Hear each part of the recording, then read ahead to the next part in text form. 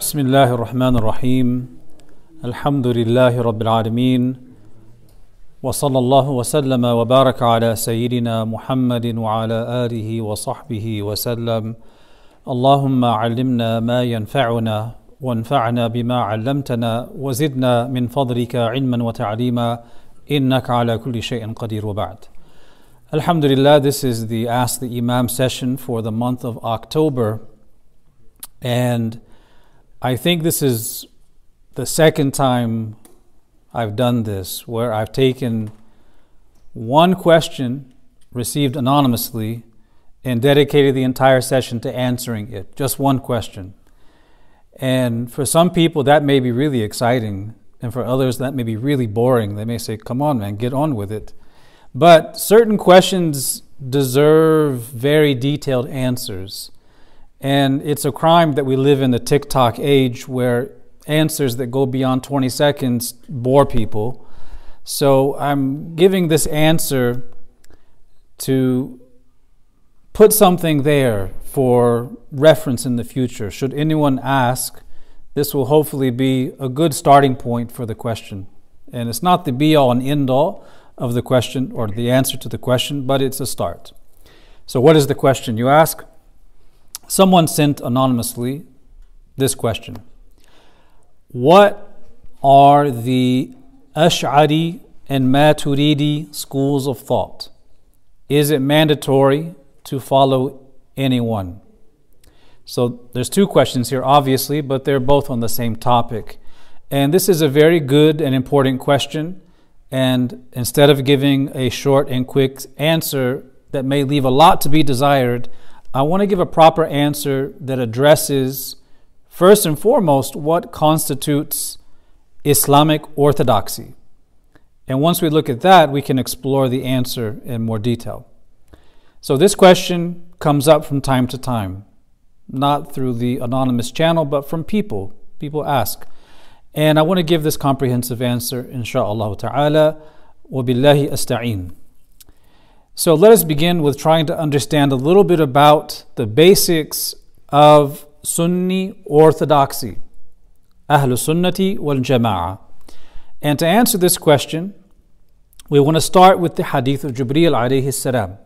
The famous hadith of Jibreel, when the angel Jibreel appeared in the form of a human being, wearing very white clothing, with very dark hair, with no signs of travel on him, coming into the city of the Prophet ﷺ, sitting before him and placing his blessed hands on his thighs, and then asking him three questions, actually four.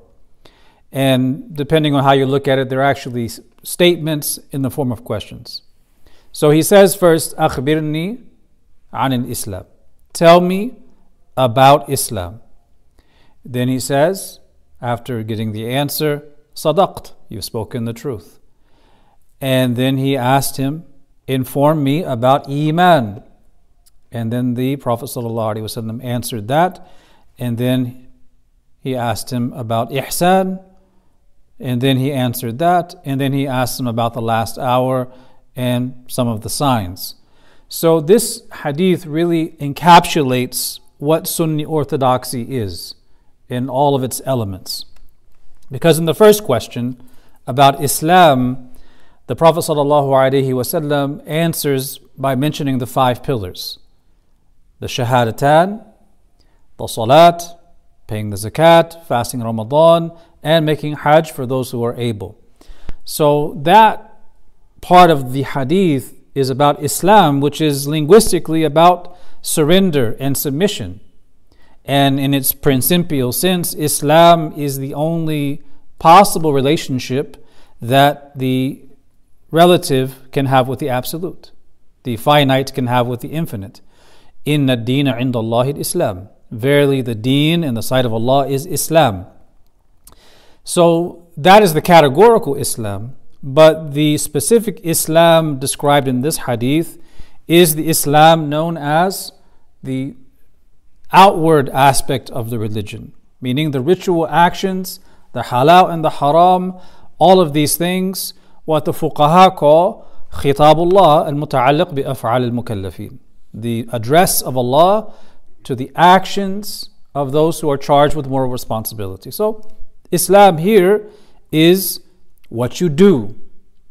Coming now to the second question, the angel Jibreel asks him about Iman, and the Prophet ﷺ described the convictions that we have as Muslims regarding Allah and His angels and His books and His messengers and the last day and the divine decree.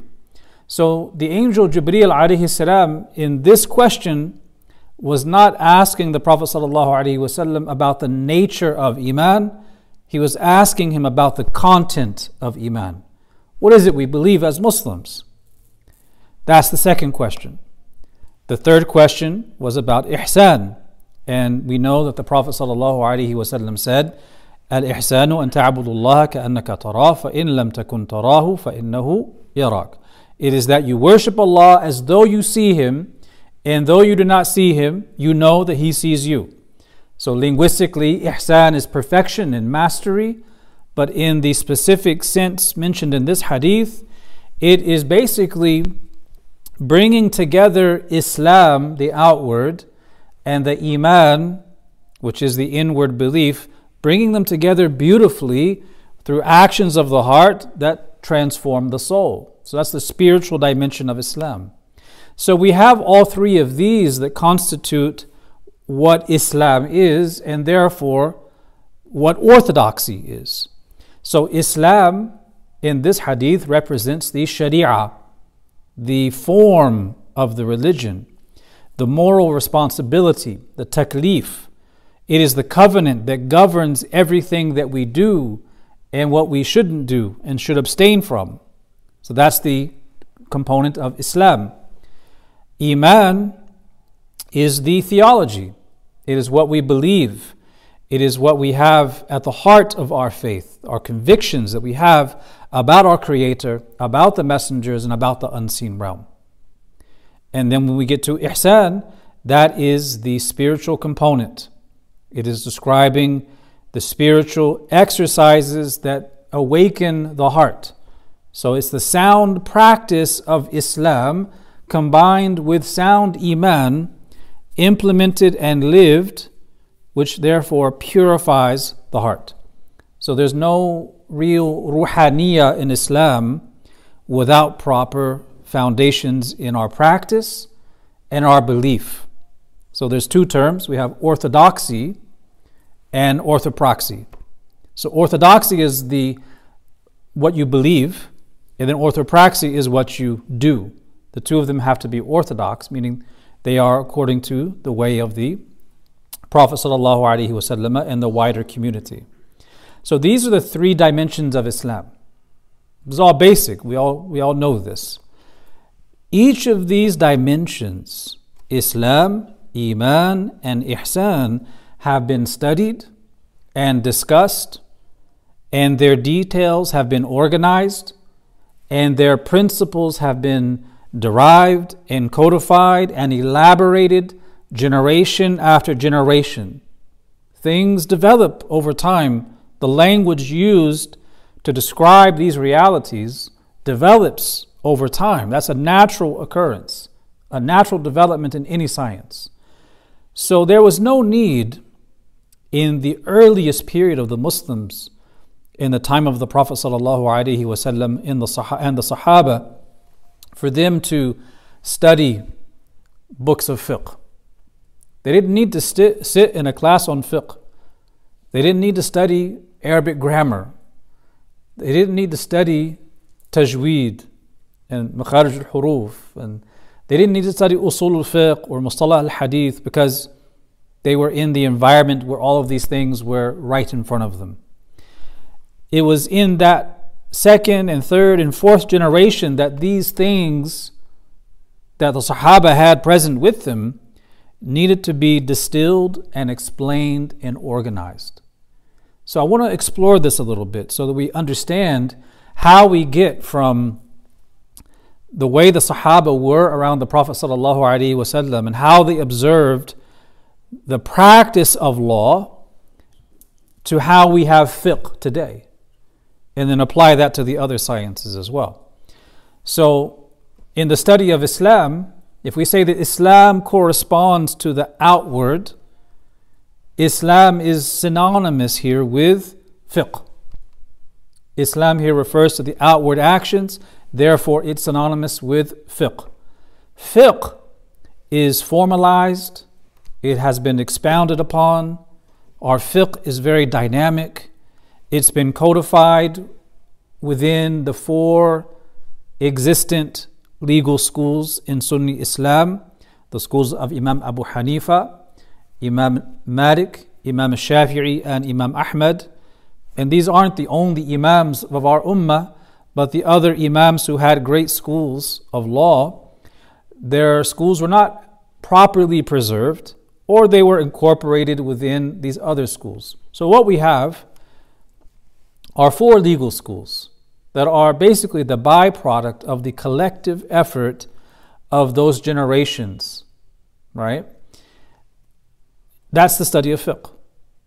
Now, in the domain of iman, that corresponds to theology, aqidah. So aqidah, or belief, concerns the immutable truths.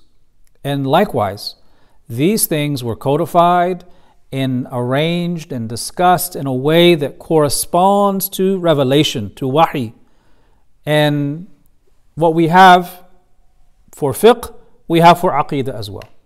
Just as you have in fiqh the madhab of Imam Abu Hanifa, Imam Malik, Imam Shafi'i, and Imam Ahmad. In law, in aqidah, you have something similar. And they are represented by 2 main schools, and we can add a 3rd one as well. Those 3 schools are the school of Imam Abu al-Hasan al-Ash'ari, Imam Abu al-Mansur al-Maturidi, and Imam Ahmad ibn Hanbal. So these 3 imams represent really the codification and arrangement and elaboration on different approaches to understanding the core theology of Ahl Sunnah. That's how we look at it. And we'll get to these 3 later, inshallah. And the study of ihsan, we can say the same thing, right? It's been codified. So each of these 3 sciences have been well defined and developed and transmitted to thousands upon thousands of scholars for the past 1400 years, from the time of the Prophet ﷺ up to our own times. And I keep using this word, codified, which means that it's been arranged and organized and explained in a very sequential and methodical manner. And we should understand how that happens. If we look, for example, at fiqh, law, in law, we often speak about the 4 madahib. Let's look at one of the imams, Imam Abu Hanifa, rahimahullah ta'ala. Imam Abu Hanifa was an imam in fiqh. He was also an imam in aqidah. And the Maturidi school is actually the school of Imam Abu Hanifa in aqidah. But Imam Abu Hanifa was an imam in law. Did he author fiqh? He's not the author of fiqh, any more than Imam Shafi'i is the author of fiqh itself, or Imam Malik or Imam Ahmad. He and his students, who were also great mujtahids, spoke and wrote about the issues of law in a very formal way, and they applied the principles of law to many different areas to derive principles to apply to new issues, and these things became fleshed out in that early period. So fiqh in the school of Imam Abu Hanifa was taking what they received from the generation of the Tabi'un and the Sahaba, who received from the Prophet ﷺ, and the principles of understanding language, the Arabic language. So we don't say that Imam Abu Hanifa was the author of fiqh. If you look at fiqh and all the terms used, did the Prophet ﷺ use the terms used in the books of fiqh? Did he use the terms qiyas or istihsan or istishab or umum al-balwa, all these legal terms used in usul. He never used these terms. The Prophet ﷺ never used the term aqidah. He used the word fiqh, but it had a slightly different context. It meant something more encompassing than just the law. But he never used these terms. And do the fuqaha differ among themselves on subsidiary branch issues and more deeper and complicated questions? Absolutely. So they're not the author of fiqh, but they are elaborating on what is found within the revelation. And they differ on subsidiary issues and even more detailed, complex issues.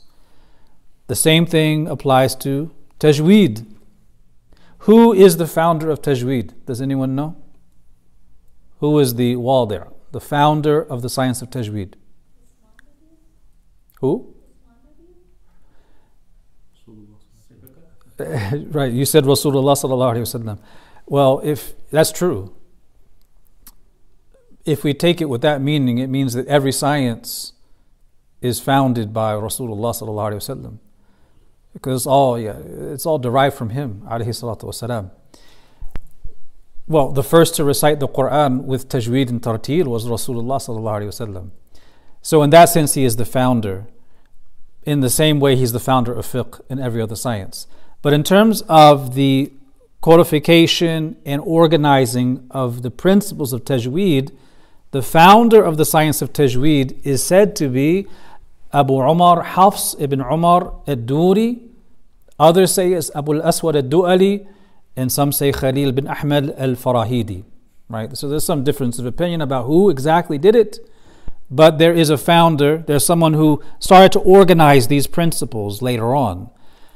Can we say that those individuals made up tajweed? Of course not. They didn't make up tajweed. They're merely elaborating on what is already there, but not put into an organized form. And because they're doing this as a collective effort, they're going to get into very detailed areas where they're going to inevitably differ with each other on certain areas. Did the Prophet ﷺ use the terms used in tajweed? Did he use idhar and iqlab and ikhfa and tafkhim and tarqiq and all these terms? No, he didn't.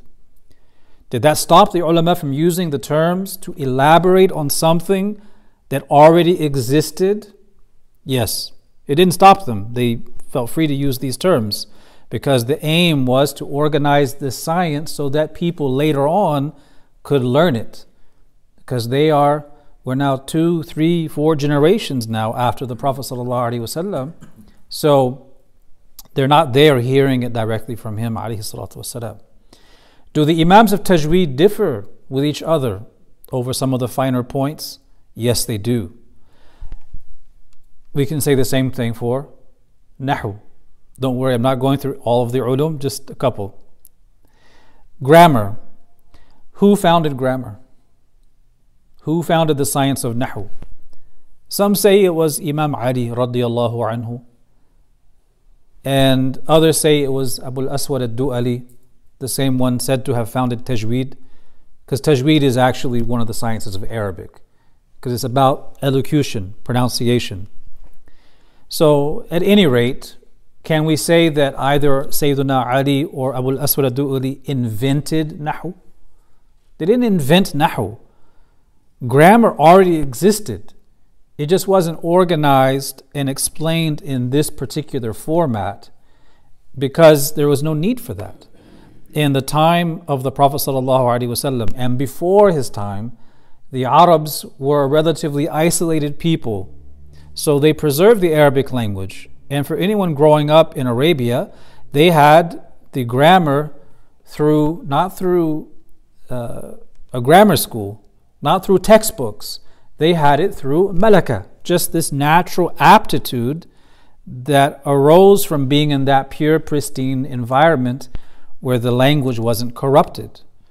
And one of the reasons, if not the reason, for the founding of Nahu as a science was the fear that Arabic would get corrupted as more and more people became Muslim from outside of Arabia who started to learn Arabic, But because they hadn't mastered it, they were making certain mistakes that would have changed the meanings of the Quran and how people understand it.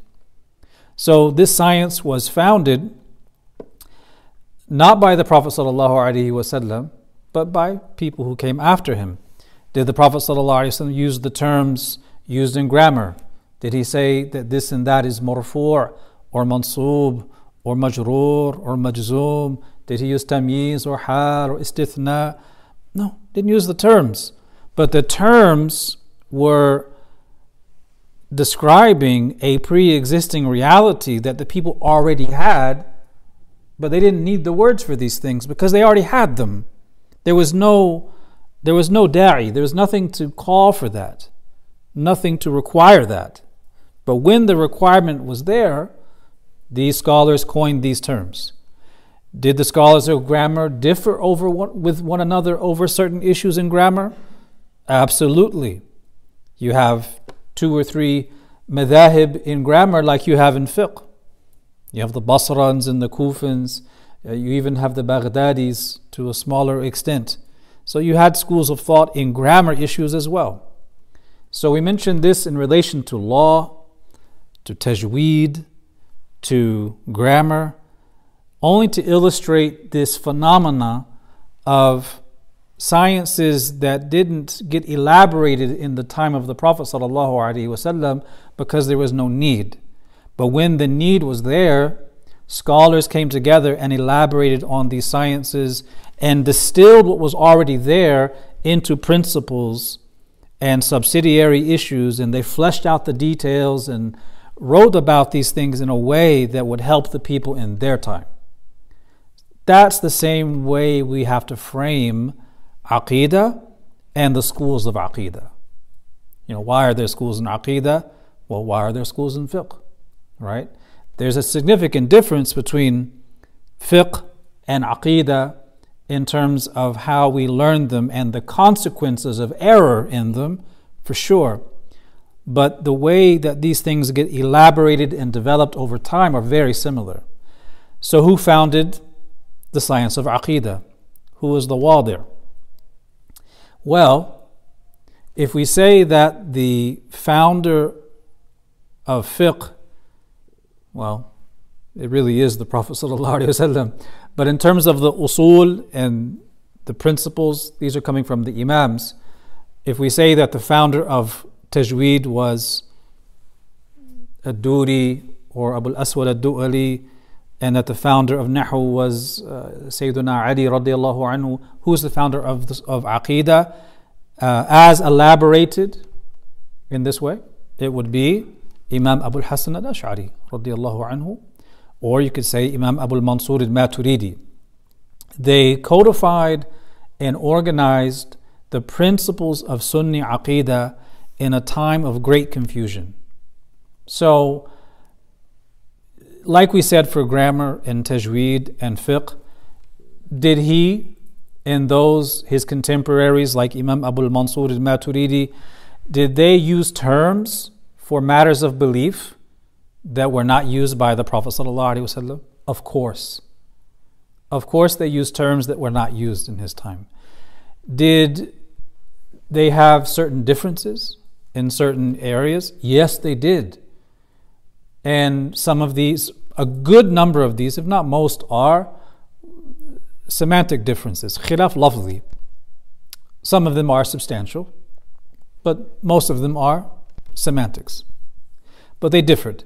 So in short, Islamic theology as codified in that period was done by the efforts of Imam Abu al-Hasan al-Ash'ari, whose method of describing, defending, and elaborating Sunni Aqidah was taken by those who received from him, great scholars, who in turn taught others, and then these things developed into a very systematic way of defending Sunni orthodoxy.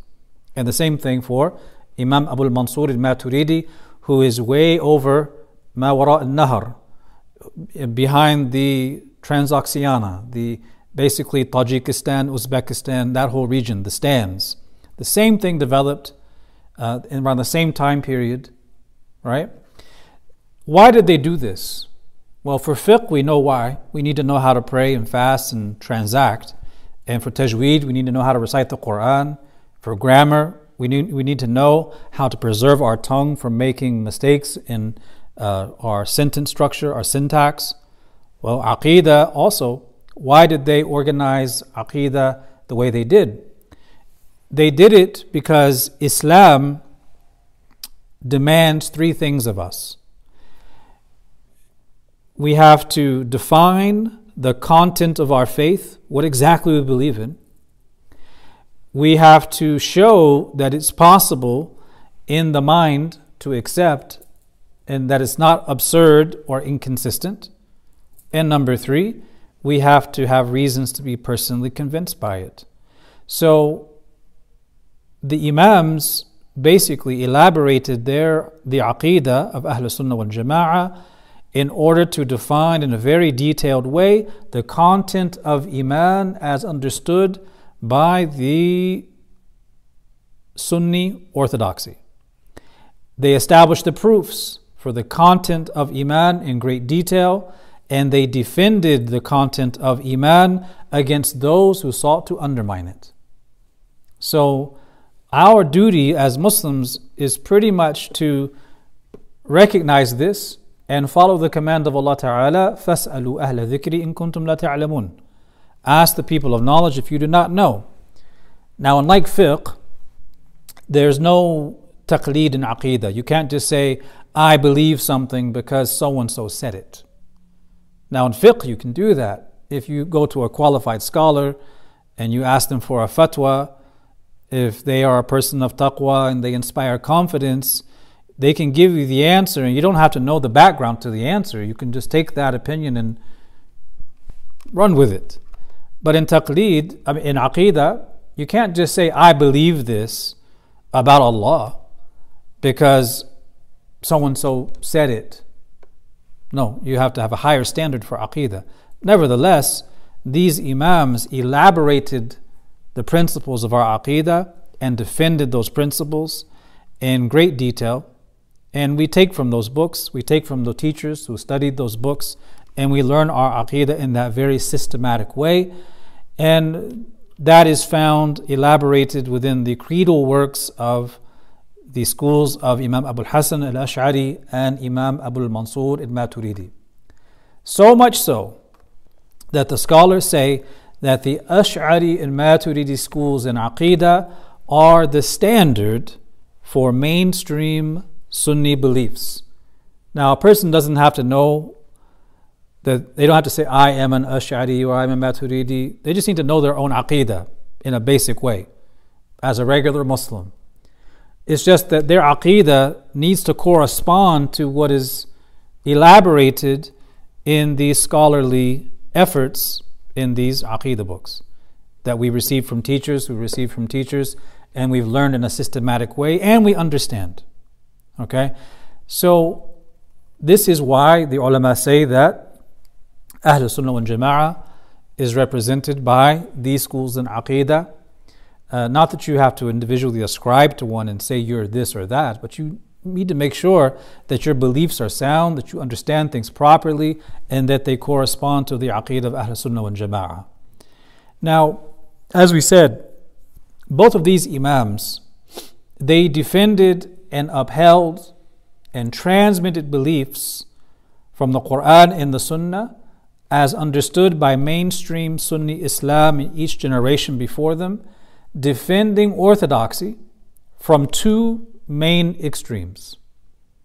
The extreme of excessive literalism and the extreme of excessive rationalism. And this is not the time or the place to go into what that entails, but that's what they were defending against. The extreme on this side of al-hashu wa tajsim, and the extreme of i'tizal, of excessive rationalism. And that is the way of Ahl Sunnah wal Jama'ah. That's my answer in a nutshell. But I don't want to leave you with only my words. I want to give you the words of the great Imams, because As I sit here before you, I always have in the front of my mind a principle that if I ever say anything to you, I have to have for it a salaf. I have to have an authority, someone from the tradition, or lots of people from the tradition who say the exact same thing. Because I'm not sitting here bringing anything new. I'm not cooking this up in my backyard and bringing it to you, something fresh and unheard of. So I say that now because it applies to this and to any other issue. If anyone ever hears me in a class or in a khutbah ever say anything and they never heard it before, well, they should ask me for elaboration. And I always make sure, inshallah, that there's nothing I say except that there is scholarly authority before me saying it. Because I'm not some independent mujtahid sitting here before you. I am a naqil. I am transmitting to you what I've learned from my teachers, who learned from their teachers, and what is broadly within the tradition. So let us see what some of the great imams have said about this question. And we go to one of the great early imams, Imam Tajuddin as-Subki, rahimahullah. He is one of the great Shafi'i imams, and he says, and I quote, "You should know that Abu al-Hasan," who is Abu al-Hasan here? Abu al-Hasan al-Ash'ari. "You should know that Abu al-Hasan did not innovate a novel opinion or develop a new doctrine. He only confirmed the doctrine of the Salaf and defended the way of the noble companions of Allah's Messenger sallallahu alaihi wasallam. Ascription to him," meaning why a person would say so and so fulan al-Ash'ari, why are they ascribing themselves to him?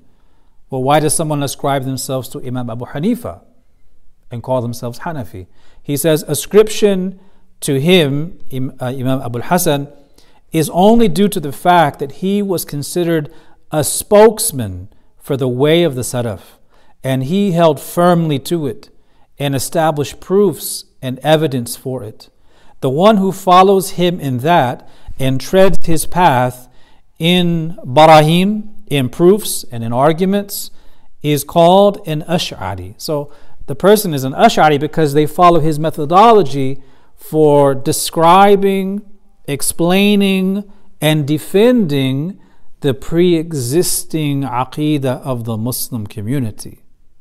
Right? We go now to another great Imam, Al-Hafiz Abu Bakr Al-Bayhaqi, rahimahullah.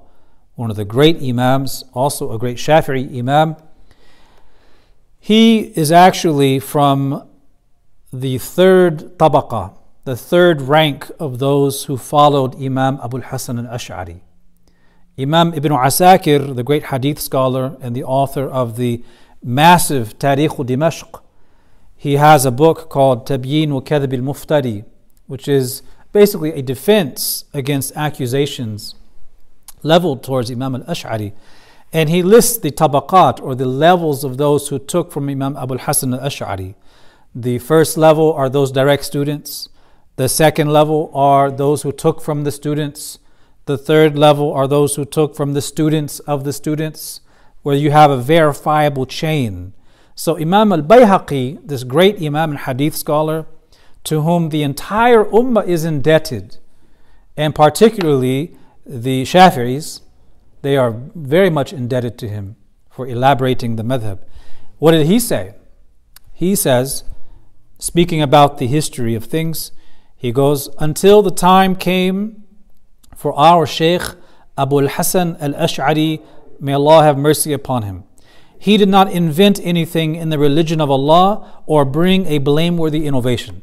Rather, he took the statements of the companions, the followers, and those after them among the Imams regarding the fundamentals of the religion, usul ad-din, and aided them with additional commentary and clarification, and demonstrated that their beliefs and what the Sharia brought in matters of aqeedah are rationally sound, contrary to the claim of the people of vain desires. So he goes on to say, his elucidations strengthened what was not previously expounded upon. So his way of explaining the creed, Aqidah, he says that his way strengthened what was not previously expounded upon. So a basic Aqidah that Muslims have, but it hasn't been defended. Think about this. Your beliefs can be sustained in a village without much thought or inquiry. But if you move from the village to a city and you're surrounded by atheists and academia, you're going to need a lot more to defend your Aqidah than what sustained you in the village. So that is the challenge that Imam Abu al-Hasan was responding to new challenges to Imam, shubuhat and arguments from different groups. So he says that his elucidations strengthened what was not previously expounded upon from Ahlul Sunnah wal Jama'ah and aided the beliefs of the past Imams, such as Abu Hanifa and Sufyan al-Thawri from those of Kufa, Al-Awza'i and others from Sham, Malik and Shafi'i from Ardul Haramain, Mecca and Medina, as well as those who traversed their way in the Hijaz and other lands, such as Ahmad ibn Hanbal and others from the Ahlul Hadith, Layth ibn Sa'ad and others, and Abu Abdullah Muhammad bin Ismail al-Bukhari and Abu al-Husayn Muslim ibn al-Hajjaj and Naysaburi, Imam Muslim, Bukhari and Muslim, and the two Imams of the Ahadith, as well as the compilers of the Sunan collections around which the Sharia revolves. May Allah be pleased with all of them. That's Imam al-Bayhaqi. Imam Bayhaqi is no lightweight.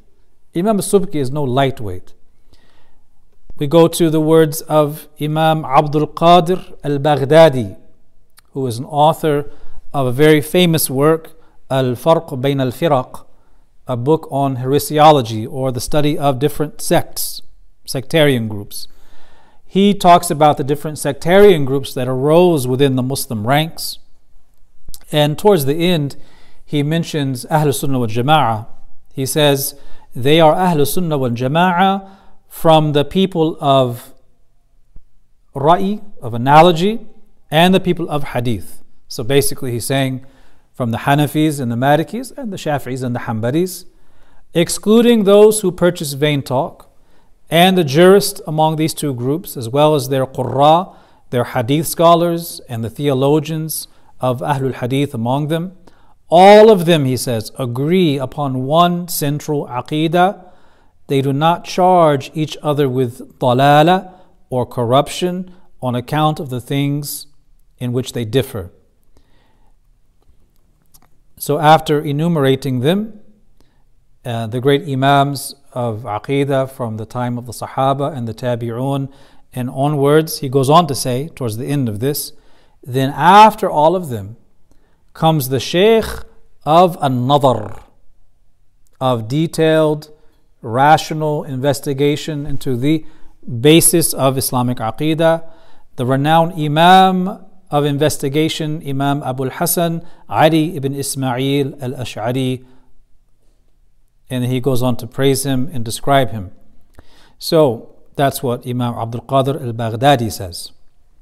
Now, in the time that remains, I want to mention just two things. The first thing is that we as Muslims should have a good opinion of Allah subhanahu wa ta'ala. Husn al-dhanni billah. And not have a bad opinion of Allah subhanahu wa ta'ala.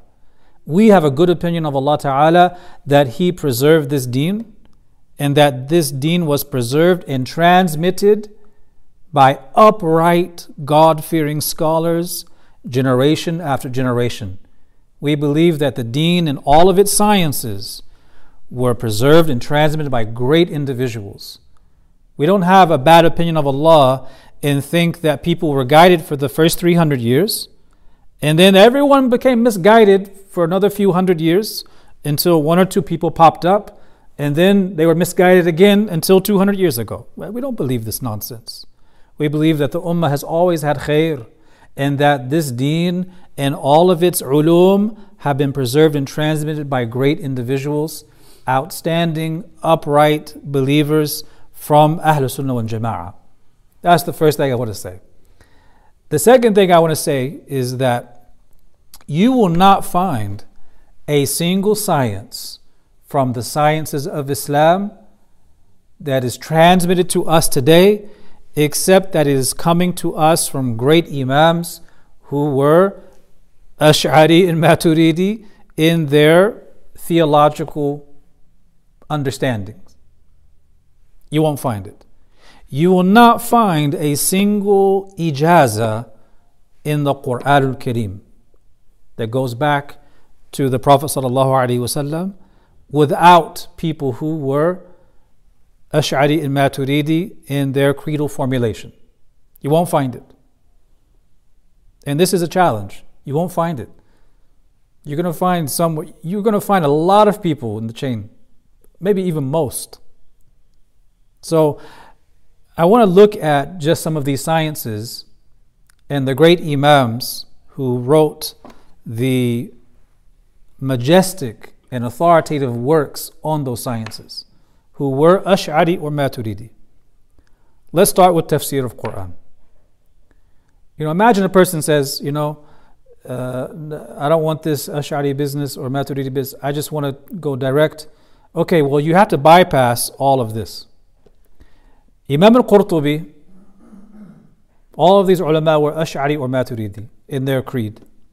Imam al-Qurtubi, Imam Ibn Atiyah, Imam Abu Hayyan, Imam al-Razi, of course, he's one of the greatest of the theologians, Imam al-Baghawi, Imam Abu al-Layth al-Samarqandi, Al-Imam al-Wahidi, Ali al-Naysaburi, Imam al-Suyuti, Al-Imam al-Alusi, Ibn Ashur, who is from this 20th century, Imam Ibn Ajiba, Imam al-Sha'rawi of Egypt, Al-Khatib al-Shirbini, and many, many others. Now, we don't mention At-Tabari only because Imam At-Tabari was a contemporary to Shaykh Abul Hasan. And when you look in the tafsir of At-Tabari, you see things that correspond to the creed and the formulations of Imam Abul Hasan. So we don't mention him, but he could be included in this list in the sense, but not through direct ascription to the Imam. He was his own authority. Look at the hadith scholars, those huffaz who memorized the hadith of the Prophet ﷺ with their chains and were masters in the hadith sciences and transmission. Imam al-Daraqutni, Imam Abu Nu'aym al-Asfahani, Imam Abu Dharr al-Harawi, who actually took from the students of al-Ash'ari. So he's actually in the third tabaqa. Abu Tahir al-Silafi, Imam al-Hakim, the compiler of the Mustadrak. Imam Ibn Asakir mentions him among the second tabaqa. He studied from the students of Imam Abu al-Hasan. Then you have Imam Ibn Hibban. You have Abu Sa'id al-Sam'ani, the author of Al-Ansab. Imam al-Bayhaqi, Imam Ibn Asakir, and Imam Khatib al-Baghdadi, who's in the fourth rank. And Imam al-Nawawi, Imam Abu Amr ibn al-Salah, Ibn Abi Jamra, Al-Imam al-Kirmani, Imam al-Mundhiri, Imam Ubbi, Imam Ibn Hajar al-Asqalani, Al-Imam al-Aini, Al-Imam al-Sakhawi, Imam al-Suyuti, Imam al-Qastalani, Imam al-Munawi. I can keep going on. Pretty much every major compiler of hadith and commentator on the hadith, they were Ash'ari or Maturidi. We get to the fuqaha, there's just too many to mention. There's just too many. Imam Tajuddin al-Subqi, rahimahullah ta'ala, he mentions that they're all from the four madhahib, mostly within the Hanafi, Maliki, and Shafi'i school. And then among the Hanabila, you have, of course, the Athari or the Hanbali approach to things. But we're talking about the Ash'ari school, mostly within the Shafi'i and Maliki school, and most of the Hanafis were Maturidi and still are. We go to the scholars of Arabic, you see the same thing. the people who preserved the principles of Arabic and the rules governing syntax and poetry and literature and lexicography and the meanings of words themselves were great Ash'aris. One of the great Imams, Abu Muzaffar al-Isfarayini, he says that the general body of Imams in grammar and lugha, lexicography, the science of how the language works, from the people of Basra and Kufa were Ahl Sunnah wal Jama'ah, and there was not a single Imam from the Imams of Adab, of literature, except that they would censure and criticize the people of blameworthy innovation and were far removed from them, such as Khalil bin Ahmad, Yunus ibn Habib, Sibawayh, Al-Akhfash, Al-Zajjaj, Al-Mubarrid, Abu Hatim, Al-Sijistani, Ibn Durayd, Al-Azhari, Ibn Faris, and Al-Farabi. This is not to say that they were all necessarily Ash'ari in the very strict sense, but they took from that source and they had the same understanding. And you look at the authors of the dictionaries, it's the same things. From the various lexicons, Al-Anbari, Ibn Sida, Ibn Manzur al-Ifriqi, Al-Jawhari, Al-Fayruzabadi, Al-Murtada al-Zabidi, these are all Ash'aris. Same thing for Sirah, same thing for the science of Sirah. If you look into the authors of Sirah and Maghazi and Tarikh, you find they're also Ash'ari.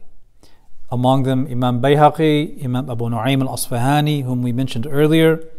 You also have Al-Qadi Iyad, Imam al-Halabi, Imam Suhaili, Imam Qastalani, Imam al-Salihi al-Dimashqi, and so on, and so on, and so on.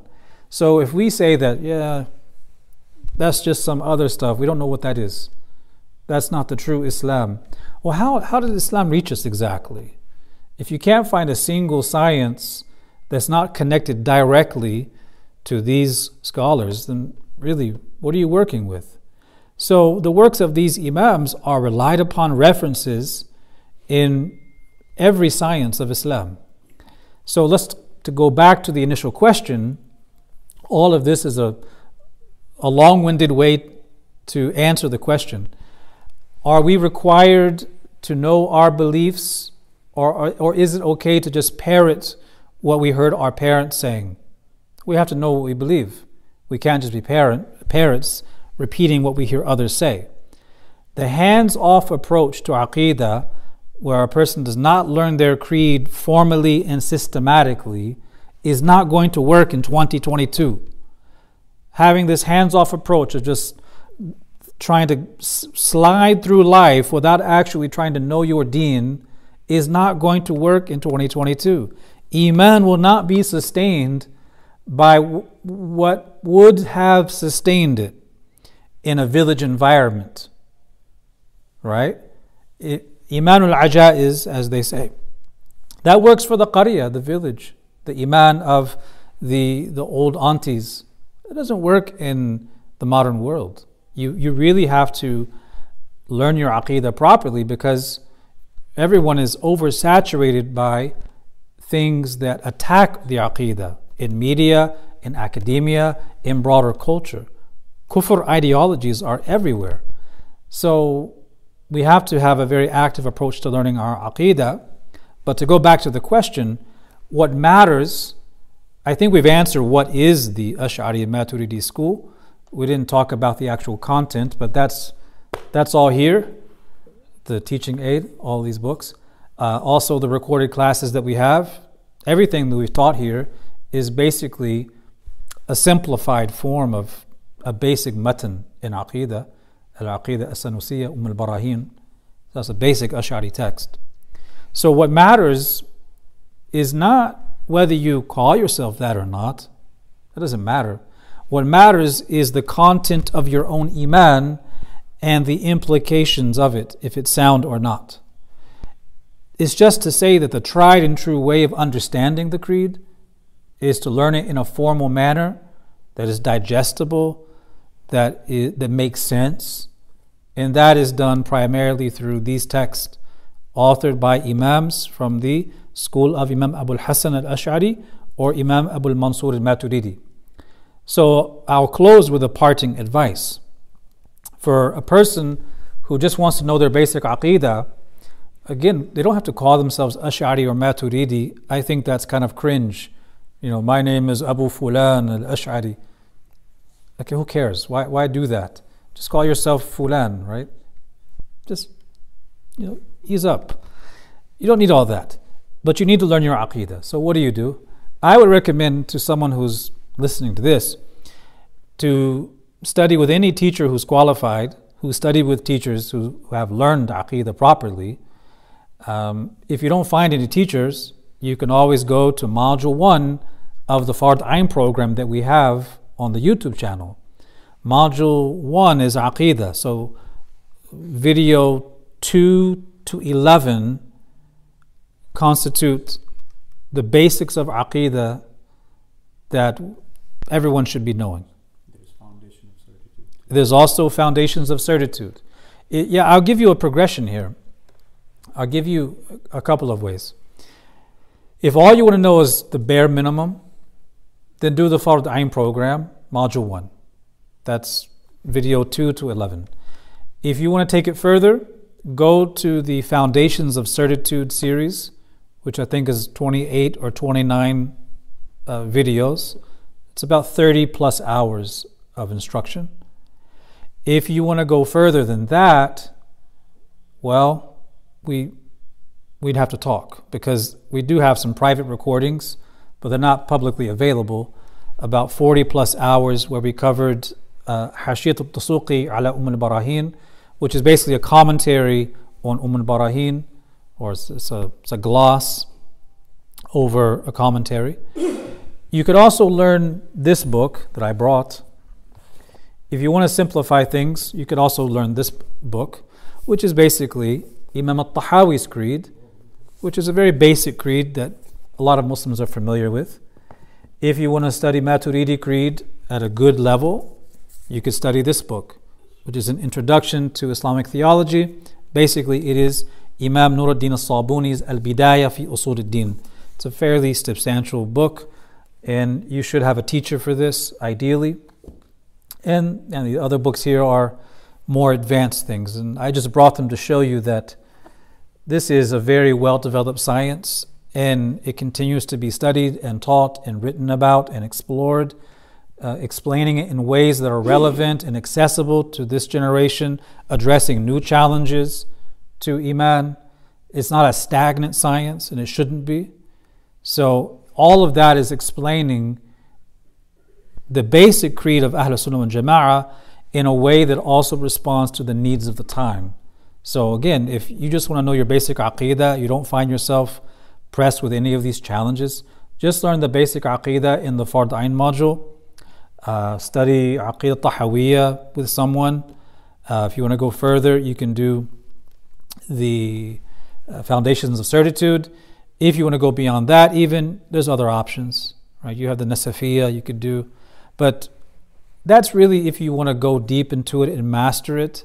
But for the everyday Muslim, you need to learn your basic aqeedah and work the rest of your life at living it. And we all need that, right? It's one thing to believe in a formal way that Allah is your creator and provider, basic aqeedah. It's another thing to live your life as if that's a reality, and not to have your heart disturbed with when things don't go your way in dunya, right? That's where aqeedah has to be practiced. That's lifelong work. So I hope that answers the question, inshallah. And this doesn't address different objections. It doesn't address different claims. It wasn't meant to. My intention was simply to define the school, its place within Ahlus Sunnah, and how it developed like other sciences developed, and how the fact that you have complexity in a school doesn't mean that it's not from Islam. In other words, just because the Sahaba did not use these terms or explain it in this way doesn't mean it's not from Islam. It's just responding to the challenges that have arisen at different periods in Muslim history. والله ورسوله أعلم وصلى الله وسلم على سيدنا محمد وعلى آله وصحبه وسلم.